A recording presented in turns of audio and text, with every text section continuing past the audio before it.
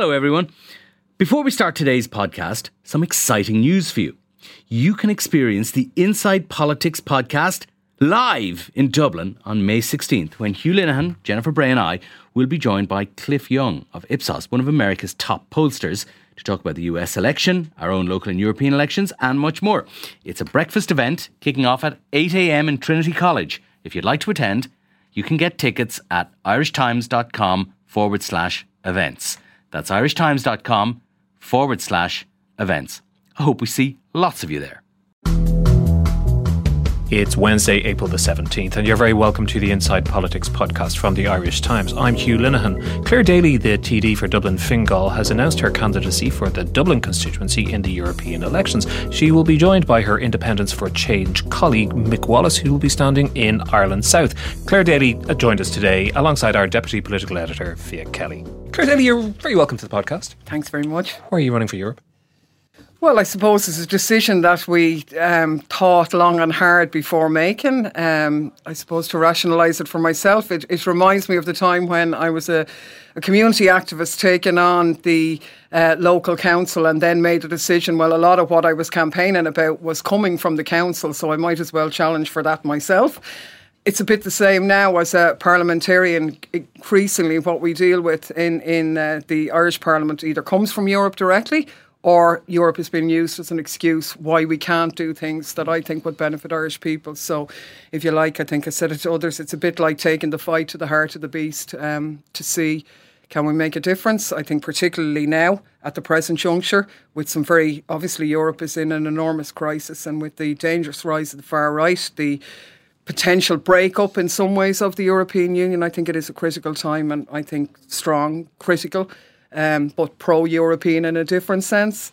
Voices are absolutely needed. I was talking to a parliamentary correspondent, who shall remain nameless, who was singing your praises as one of the most effective parliamentary representatives who we have in the Oireachtas at the moment, and was asking me to ask you whether this move is a sign perhaps of you feeling that you've done as much as you can do within the context of the Irish political sphere in the Oireachtas. In other words, because of the nature of politics, you're unlikely to end up in government over the next while. You've done a lot of good work, but you feel actually that those skills are now more useful and there's more opportunity to use them more effectively in Brussels and Strasbourg. Well, that's a hard one to answer. I mean, I do think that both myself and Mick Wallace are very effective parliamentarians. We were doing a route through our, I suppose, Dáil work in terms of Dáil questions, holding ministers to account, scrutiny of legislation. I would say our record is probably second to none over the range of issues that we would cover in a detailed way. But this has been a difficult Dáil, and I think to make a breakthrough on, it's not that I think that I can't achieve anything more in the Dáil, but it's more so to see, could we make that type of difference in Europe? What's the answer? I just wonder how much of that is about the fact that, you know, power has shifted obviously hugely to Europe over the last couple of decades. But on the other hand, I mean, a lot of people have commented that the system here is kind of stuck. Well, it has been particularly stuck, but one of the key reasons it's been stuck has been because of Brexit, and everything has tied our hands and nothing has happened in that. So I suppose that brought us back again to Europe. I mean, I totally agree. It's been incredibly frustrating. We haven't had a normal functioning parliament this term. And in that sense, a lot of that emanated from Europe. So in that sense, I suppose we're saying, why are we kidding ourselves spending all this time and diligence here after the event when a lot of things are happening in Europe that we should be bringing home to Ireland actually before they happen? So, is it the case now, maybe Clare, that you have championed quite a few causes in your two terms in the Oireachtas so far, like, you know, abortion reform being one, you know, Garda reform being another? Do you think maybe that work on those particular issues is largely done and that you may have to look elsewhere for challenges? I get worried here now. This is sounding like you're making me out that this is a retirement decision. And no, we're trying to say to be fair, it has been for people in the past, but I'm not remotely suggesting that it is here now. That's what I want to kind of check, if you like, is that this is not a retirement decision, and we will be very critical, not personally, of it being viewed by the political parties as that. I don't think anybody has really gone to Europe with a view to bringing Europe home in a timely fashion. You know, we get to deal with the crumbs after the decisions are made. That's not good enough. I mean, we see that in terms of the PESCO situation. It's really at the 11th hour before the Dáil even was told that this had happened. So clearly it had gone through a lengthy process before that. But nobody in Ireland knew about it. Not just the politicians, but the public either. That's just not good enough. And that's happening on other issues all the time. When you say bringing Europe home, what do you mean? Well, what I mean is that the information for that should be in Ireland in a timely way. Now, where do I mean in Ireland? Well, for example, we've looked at the situation that in terms of European Union matters, we're entitled to attend Oireachtas committees and all the rest. We'd be fully intending to do that if we were elected to go home and participate in those. But also to provide the information. The European Parliament comes with a lot of resources. Those resources should be used to give information and empower the people about what's going on in Europe in advance of the decisions actually being made, because while the European Parliament can play a certain role, in actual fact it's the peoples of Europe organised and putting their own national governments under pressure that actually delivers real change. And I suppose that's the type of politics we've always represented. I've never said that being a parliamentarian in any forum is the, you know, red card to getting radical change. It isn't. It's a combination of using that platform to, I suppose, popularise ideas and encourage people to take actions from themselves. And I think it's the people of Europe who most definitely need to take action, particularly now in the dangerous juncture that we're at. And the issue of bringing Europe home on the committees, I think some MEPs have done that in the past where they've come home and attended the Foreign Affairs Committee, the European Affairs Committee. Are yourself and Mick talking about a wider? Absolutely. Justice Committee, where I just came from now, and other committees. I'm sure there are opportunities on the Agriculture Committee and so on, and others in that as well, you know. It's so we will definitely explore that. Isn't it, Fiach, actually, it's interesting to me that I get a sense that European elections have always been treated as second-order elections, and they have sometimes in the past been used as retirement homes, or the elections have functioned as more of a beauty contest than a real political contest of ideas. But I wonder, particularly in the wake of Brexit, where everybody's so focused on the processes over there and Ireland's position within the European Union, might that change a bit in these elections? I don't think there's been a huge engagement with the European elections so far. I don't think people have quite zeroed in on it yet. But I think that was the presumption by some people, that because these elections are taking place against the shadow of Brexit and against the European Parliament having a heightened awareness amongst people in Ireland, that perhaps people may vote through a Brexit prism. But I'm not quite sure of that. I think that the European parliamentary elections have always been seen as a way. For example, there's a history like Joe Higgins was elected to the European Parliament in 2009, like Nessa Childers was elected last time. The elections have always seen as a way of sending a strong, independent, non-party establishment voice to the European Union and as a signal to the but also as a protest, usually here. A protest against the establishment and against government of the day, I think there is an element of protest, but I think it's kind of used as a way perhaps of people who ordinarily might not in the ordinary course of them vote for candidates who would be seen to be out of the mainstream, as it were, to kind of use that way of expressing. So people that. voted for Joe Higgins who wouldn't have voted for him in the Dáil election. I think how you characterised it is right. Like, people haven't really engaged in the European elections, and even allowing for the election of sort of a different alternative that wouldn't normally be. Even with that, I think this juncture is different. And you know what I mean? Because now we have to, and we would see our candidacy as different. It is very much about saying Irish people need to engage in what's going on in the European Union more now. And that isn't just, you know, obviously everybody is sick hearing about Brexit and all of that. And in actual fact, we spent 3 years talking about it when there was absolutely zero we could do about it. So complete and utter waste of time there. But the real debate is that Brexit is a consequence of the crisis in the European Union. It didn't cause it. It's a consequence of it. The rise of the far right is a consequence of it, because the European Union has left behind millions of its citizens who are struggling badly. And we're at a crossroads now where, sadly, the far right are going to gain quite a lot out of this juncture. And in that context, that scares me as a parent and as a citizen of Europe. And I think there should be strong progressive voices there, because the centre ground is largely responsible for us being in this mess. And it is a mess. And I think, you know, while I don't actually think that the public probably will hugely engage, I don't think it's going to be that exciting of an election. It'll probably be clouded out a bit by the locals, which is unfortunate and a bit ironic. But I see it as our job to try and gender a bit. Can you just clarify something you said earlier on, Claire? You said you're pro-European from a different point of view. There has been a tradition on the left to be against the European Union itself, but that's not the position that yourself. No, well, I mean, look, we love Europe. You know, I love European food. I love European. I'm delighted that my daughter is studying in the Netherlands, and I think that I can travel freely. And when people say they love Europe and they, are pro, that's what they really mean. But so when we characterise the debate or pro or anti-EU, I think that's a wrong framing of the dialogue, because the dialogue really should be about what type of Europe are we building, and not enough attention is put on that. And that's a real problem. And if by more Europe or being pro-European means more of the neoliberal agenda, the constraint on fiscal policy, the militarisation and the hardening of our borders, well, I'm not that type of European, absolutely not. But unless that's addressed, the European Union is going nowhere other than in utter crisis. And I don't believe it can be quietly reformed, but I think the citizens of Europe need to engage in that more. But the institution itself as the European Union should remain in place, albeit radically reformed, as you said. Hugely problematic, yeah. I mean, look, I'm not naive enough to think, that I as an individual or myself and Mick Wallace as two individuals can change that. But I'm quite sure there are other like-minded people. And well, speaking of that, acting as individuals, and you're both members of Independents for Change, but I mean, going into this, what everybody anticipates is going to be a hugely changed landscape in the next European Parliament, with a large populist far-right bloc, among other things. If political trends continue, a considerable decline in the centre left, the social democratic parties are suffering all across Europe. So, I mean, who would you align with? Do you see the current groupings continuing, or which is the one that you're more likely to attach yourself to? There's going to be a shake-up of the groupings. There's talk about new right groupings and so on. Whether there will be new left groupings out of that as well, I don't know. But as it stands at the moment, where would your natural home be? There's none that fit neatly.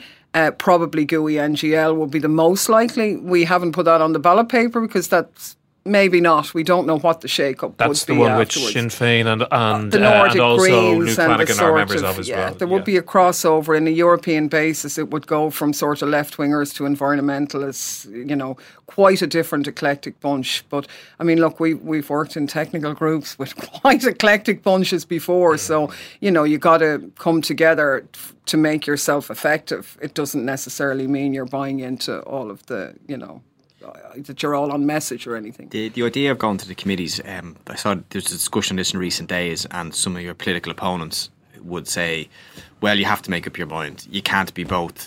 This was discussing with someone, and they said, if you're not in Brussels representing the Irish voice, you're not doing your job as an Irish MEP.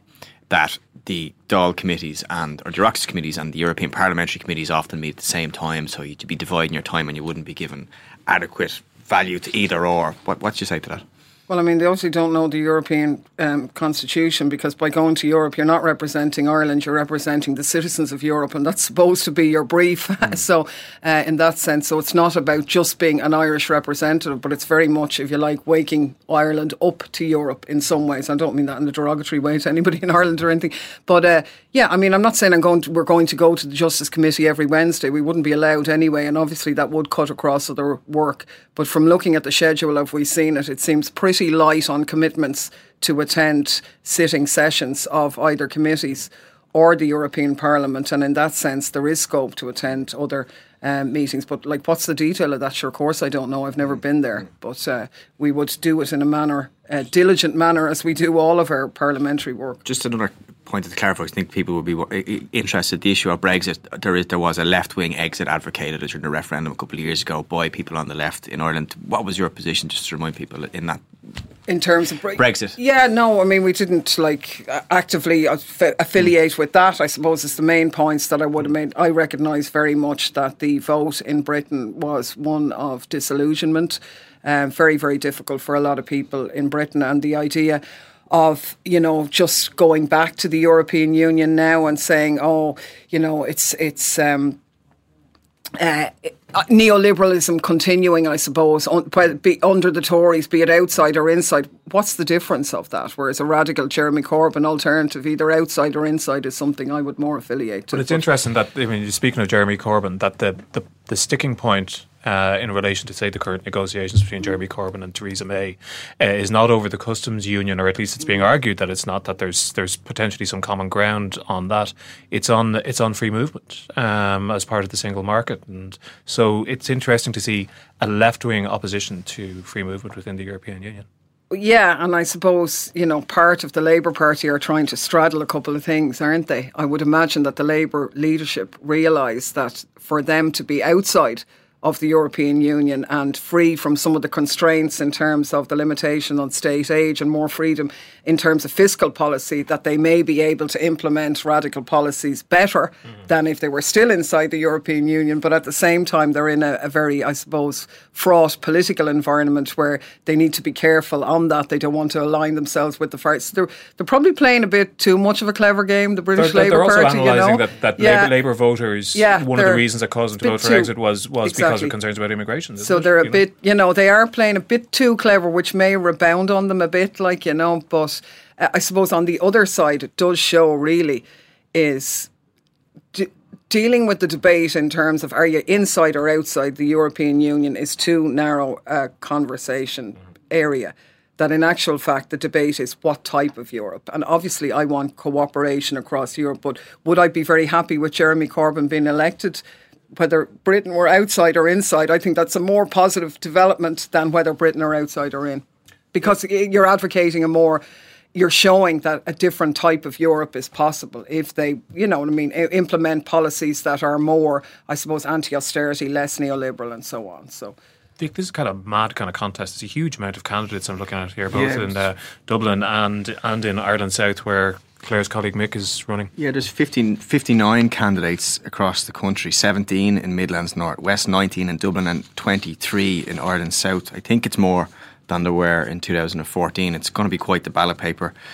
But outside of the main parties, so you have Fianna Fáil, Sinn Féin, Fine Gael, I think there is scope for people like Clare and Mick Wallace to emerge from what is a very, very crowded field of non-aligned or smaller grouping candidates. Like if you look at Dublin, you have a number of people, like, so you have Ben Gilroy, Independent, Rita Harrells, Solidarity People Before Profit. There's another Solidarity People Before Profit candidate in Dublin as well, Gillian Bryan. So there's a lot on the left, and there's a lot also on that kind of populist right, if we can put it that way. Well, you have Gemma O'Doherty. That's one of the striking developments, isn't it? You've got three candidates in that area. You have a number of candidates that are falling into that category of Peter Casey in Midlands North West. You also have in Ireland South a man called Jan van de Ven, who was linked to the Irish exit movement, and you have Herman Kelly in Dublin as well, also linked to the Irish exit movement. So for the first time, I suppose Clare is right in what she's saying, that the right, I suppose,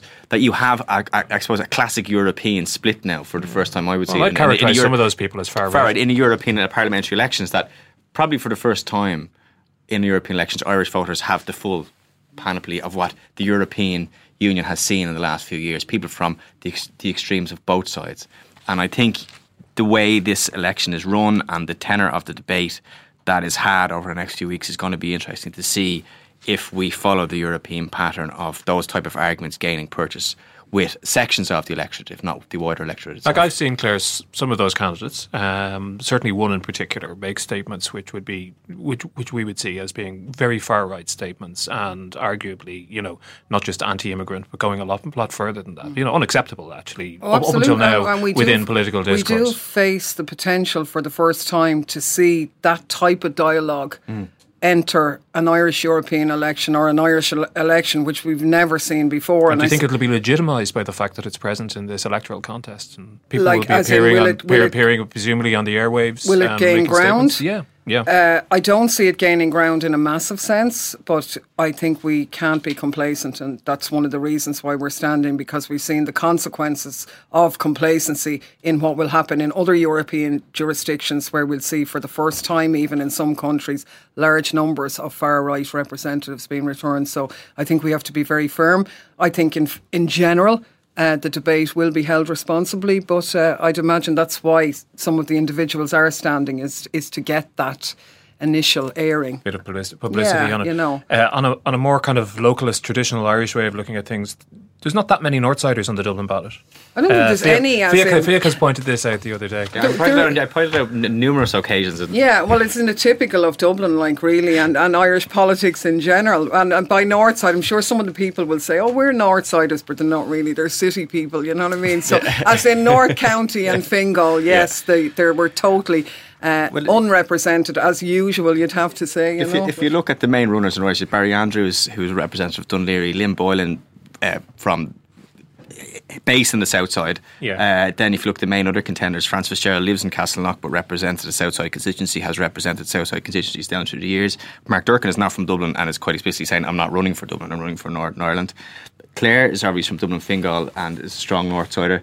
You have Alice Mary Higgins, who's from Galway. Gary Gannon is from the north. Gary Gannon's a city person by Clare's analysis there. But there's a fact, like... Well, I just didn't want to say if they live on the north side, technically, but we don't count it, really. It seemed to me to be the big... When all the parties and the groupings in the Dáil put forward their candidates, it seemed to me to be the wide open gap. So it was you who started that rumour then, was it? That's why you were hounding me for flipping weeks. There was nobody on the north side, and I know it is really parochial, but sometimes that's what it comes down to. How do these elections work? We were talking just before that we switched on the mics about this, as opposed to previous campaigns for the Dáil or indeed local elections.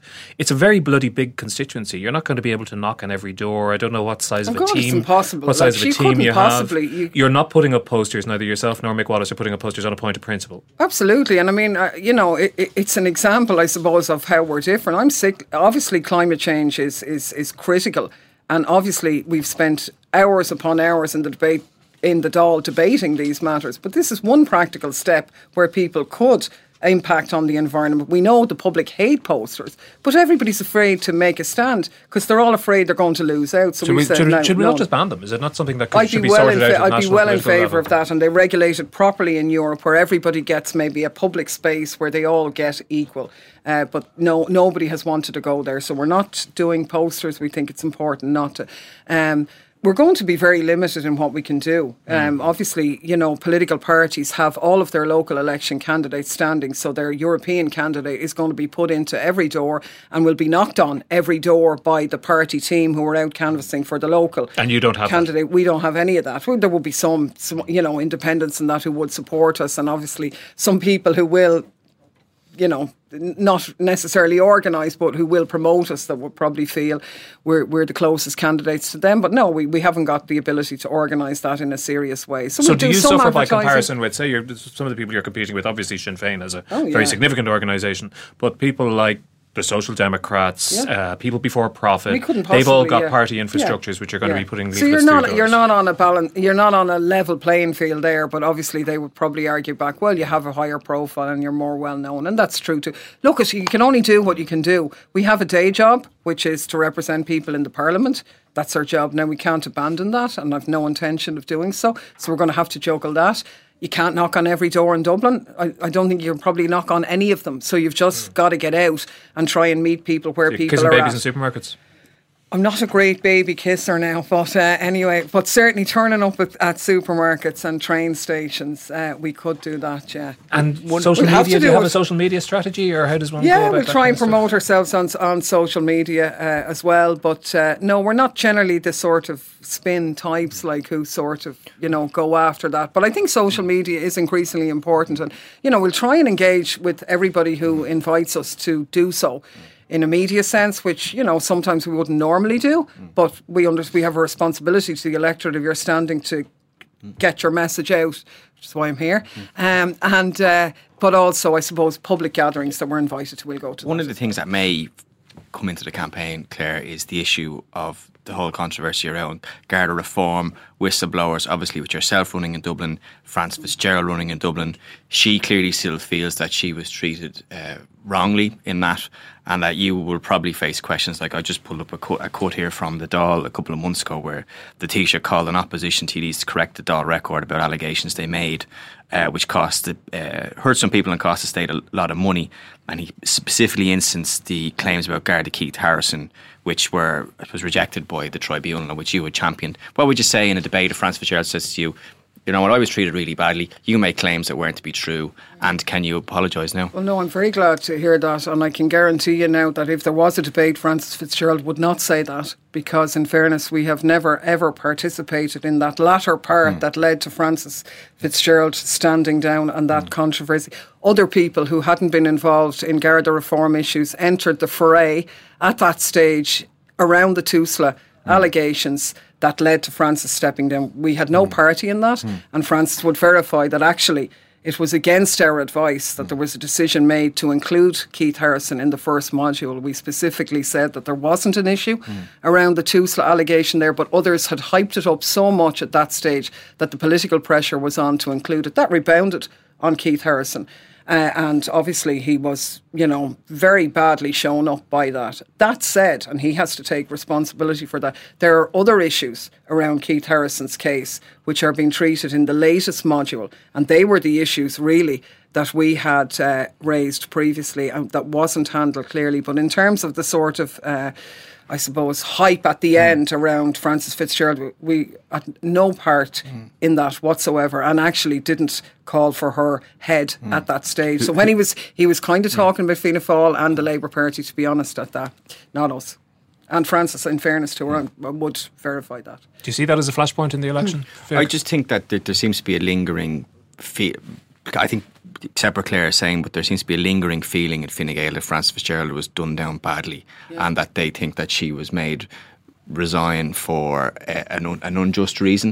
And I think that may surface in the election if, for example, there are radio debates and this is put to Francis Fitzgerald, which it will be, I would imagine. I could see that becoming something of an issue in the debate. And that, like, I accept just that she may not try and say, look, it was you, Clare, but I can see her saying... I think you're right. There is a lingering thing, and Francis Fitzgerald does feel hard done by. She was kind of forced to stand down. Now, I would say, as I said at the time, and we said it to me, Fine Gael are responsible for that. It was Fine Gael members who panicked in the big media jamboree that was going. They should have held their counsel. They should have stood by her. They were the ones who balked in that media frenzy.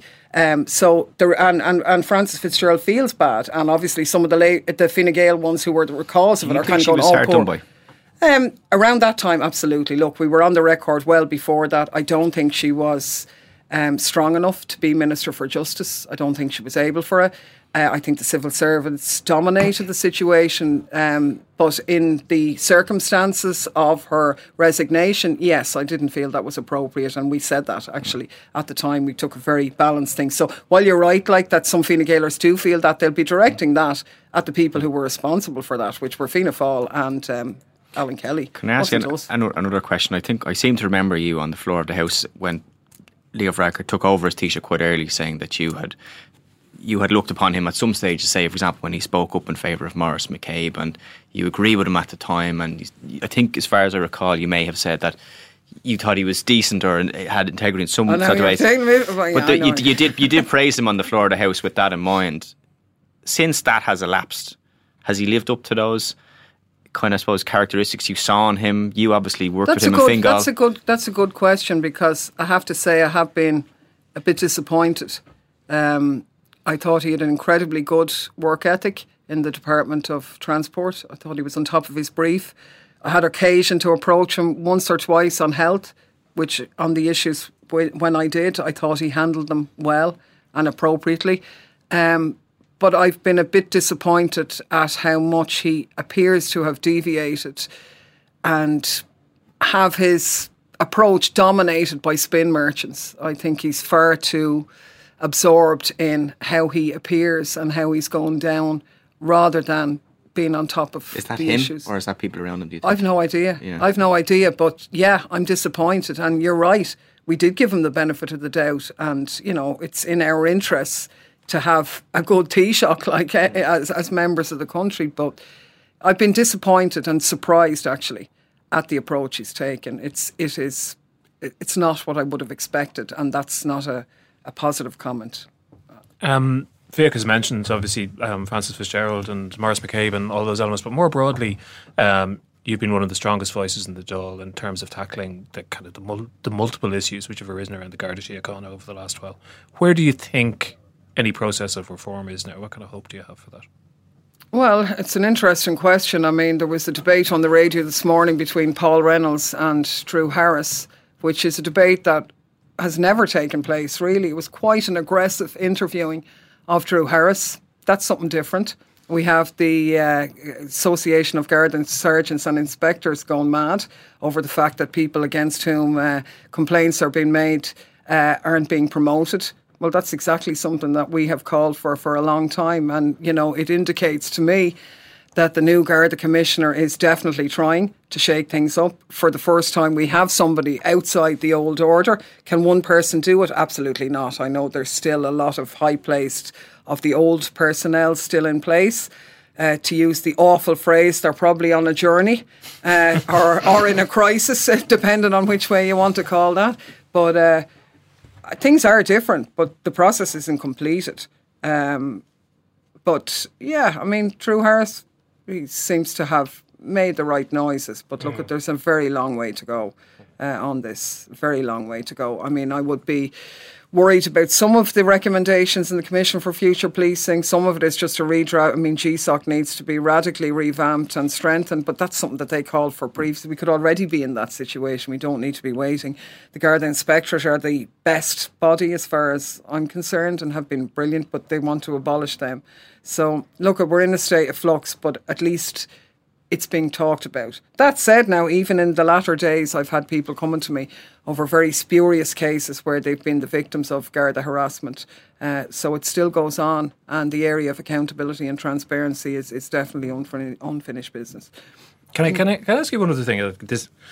This may come across as needy, so hopefully it doesn't. There's somebody read out to me a quote that you gave in the Dáil a couple of weeks ago where the subject of the Irish Times came up, and somebody said something, I think, half praiseworthy, which is probably rare enough, about the Irish Times as a source of information, and you responded in a way that indicated that you didn't think it was such a good source of information. And I suppose the reason I'm raising it is because we had you in about 3 or 4 years ago, I think it was now. We've asked you a lot of times since, and we've asked Mick Wallace a number of times since, and he hasn't come in. And there's a general impression that you are less than impressed by the quality of the media and how it serves the Irish people. I even tried to grab Mick in his pizza place one time to persuade him to come in, but we still didn't get him in the end. Are you suspicious of Irish media in general? Yeah, I think the Irish media in general have been incredibly disappointing, and I'm not saying that in a derogatory way or an individual way. I realise that it's in the context of changed budgets, that the money isn't there to really sort of arm serious investigative journalism. It's not there. So what you have tended to have is people who... I look at the relationship in the Dáil, and I'm sure a lot of the media think we're a bit rude, and it's not our natural demeanour to be rude, but we keep at a distance from the media because I think it's incredibly unhelpful. What we have in a lot of the newspapers is an interdependency. The journalists get the tidbits and then the politician gets the few lines, and the media are missing big stories. I mean, today all the headlines are Catherine Zappone's publication of the 5th Mother and Baby Home report and the outrage at the digging of bodies in Shanross Abbey. About 3 or 4 years ago, probably more, Paul Redmond, who himself was resident in Shanross, had done serious research that identified hundreds of potential bodies in Shanross. And now it's been treated as if, oh my God, this is a new... It's not a new development. I mean, we had things like the cervical cancer scandal, which obviously was a serious scandal. But one of the key things out of that was the whole area of mandatory open disclosure. Now, myself and Mick had succeeded in getting mandatory open disclosure in legislation in 2017. Fianna Fáil were nobbled and reversed that in report stage. Then cervical cancer comes up a year later, and it's the in thing. Everybody wants mandatory open disclosure. And here we are another year later, and it's still not in. And nobody in the media, while they're hyping up all the... See, I'm getting semi-hysterical here now because it really annoys me. Nobody is scrutinising that or joining the dots. And that policy could have been embedded in our health service now, which is the one thing that Scally pointed to. But instead of that, people are sensationalising it around some of the tragic individual cases. They're hyping up, and they're not. So I see a lot of... I mean, I was really, like last week, another example. See, you've started me off now. We've had... you know, we were all there. We were down in the Justice Committee last week at a hearing. Minister Harris was in before the Health Committee. It was standing room only. Like, there must have been about 60 journalists jamming in to go in to see John Delaney and the FAI. We came up for the National Children's Hospital was reported that day. Now, I'm not saying the FAI doesn't need to be scrutinised, but in terms of public money and all of the rest of it, it's an absolute pittance at 100 grand or whatever that was being scrutinised there. 600,000 on the PwC report that was out that time, not to mind the hundreds of millions that are going to be wasted and that we still could save. And there's been no serious... I mean, Mick Wallace, as the only probably builder in there, has put a series of questions to various ministers, and he did it that day as well, which you can see by their body language they're very uncomfortable about, because he knows how contracts are done and he has the detail on it. His questions haven't been teased out or examined in any seriousness. Why do you think the media drops the ball in that? I mean, you've mentioned the fact that there's economic pressures and cuts, and there are all those kind of things. But is some of it is that just what it is, or it's a sense of politics as entertainment, or is there that the media tries to ignore certain subjects? It's too hard to do the serious stuff. And maybe there's a belief that the public aren't interested in it, that all you can do is headlines and heads and a bit of, gossip. But it does seem to be, dumbed down. Media content is dumbed down. Now, that's not exclusive to Ireland, obviously, It's an international phenomenon, but it's reflecting itself in the lower print media sales. So, it's not personal, but I actually think that the lack of media scrutiny internationally is one of the key reasons why we have the problems that we have in society. It's a political problem, but it's also a serious media problem. It's become different, It's different than it was, and that's very unfortunate, because the media traditionally wasn't always a great career to aspire. I was going to go and do. I was supposed to do journalism, and everybody had a dream of being that investigative we'll accept journalist. The point that budgets are squeezed, but we that issue of upside was highlighted at the time of that controversy. I do accept the point that there was a sensationalising of that issue, absolutely, at the time. But that issue that you instance was raised. I remember there were pieces in our paper around the time tracing the legislation through and where it had been nobbled, and that was highlighted at the time. Maybe not enough. Oh yeah, but it was. That was one article. But what I'm saying is, since then, it took them a year to catch up, and when they did catch up, that point wasn't returned to. There is a way. The other thing I would say is that, we hear things, and it is obviously because of the position you hold, it is easier for a parliamentarian to raise and tease out issues in a situation where you have privilege. Because of privilege, yeah. Yes. Yeah, we are usually restricted in what we can... we have often, countless times, look into something and there's something there and there's 90% of an issue there, and the final 10% means you can't make the jump from A to saying B, which restricts publication. That's just what we operate in. No, I get that, right? But it's more than that, right? There is a monolithic viewpoint internationally. Look at the coverage of Venezuela here. Myself and Mick went to Venezuela. Nobody, in fairness, Village asked me to do a piece, and I have a piece in Village magazine. Nobody, we openly spoke about it in the Dáil. We had a meeting with Simon Coveney when we came back. Not a single media person asked us. Yet when we came back, there was front page pictures of Juan Guaido returning to Venezuela to, as it appeared, thronging mobs seemingly supporting him. We'd been there the day before, and no one even knew who he was, and we had a different viewpoint, and nobody even asked us for it. So do you know what I mean? It's more than just, privilege and being careful. It's about an agenda of how news is being managed. And I fully appreciate that all of the journalists operating in that are operating as workers in that arena. But that's the tone that's been set. And it's not just confined to Ireland, it's everywhere. It's incredibly dangerous, actually. Well, of course, we won't hold that view against you. And it's not an Irish Times problem. This is an international problem. And it's actually defining a lot of how society is going forward. Clare Daly, or not. Thanks very much indeed for coming in today. You're listening to the Irish Times. So, Fiach, just to get back to the battle lines as a whole, because nominations closed on Monday at lunchtime, and as we said earlier, there's an awful lot of candidates. Who's definitely going to get elected? I would think that in most of the constituencies there will be a Fianna Fáil, Fine Gael and Sinn Féin seat. So you would think in Dublin that will mean Francis Fitzgerald will get elected. Then I would probably be less sure of the rest. So Barry Andrews would hope to get elected for Fianna Fáil. Sinn Féin will hope to keep that seat. I think they will, although Clare Daly's entry into the race will have, I suppose, an effect on most people, I would say, because the thing about Clare Daly is she takes votes from across the political spectrum. It's not an exclusively left vote. It's not people who may agree with her worldview exclusively who are going to support her. You would think in the South, where we must probably better explain that on polling day, it will effectively be a 3-seater with one person held in reserve. This is in Dublin. This is in Dublin. So Dublin, as a result of Brexit, was allocated an extra seat in the European Parliament. It will be counted as a 4-seater, so it will be a 4-seat count.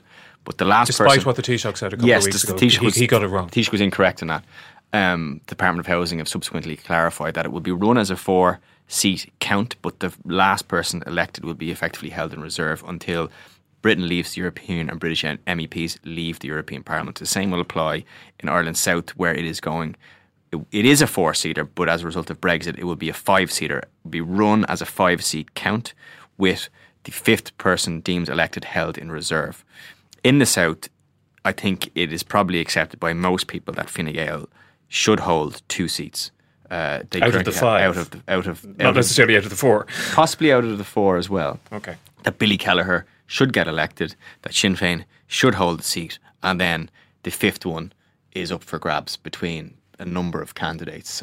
And geography is really important here. If you look at such a huge constituency. Yeah, if you look at the outgoing Fine Gael MEPs, you have Deirdre Clune in Cork, Sean Kelly in Kerry, Billy Kelleher is coming out of Cork now, and Leonie Rita, the Sinn Féin MEP, is around Cork and Kerry as well. The other, I suppose, larger population point there is the Midlands and the Southeast.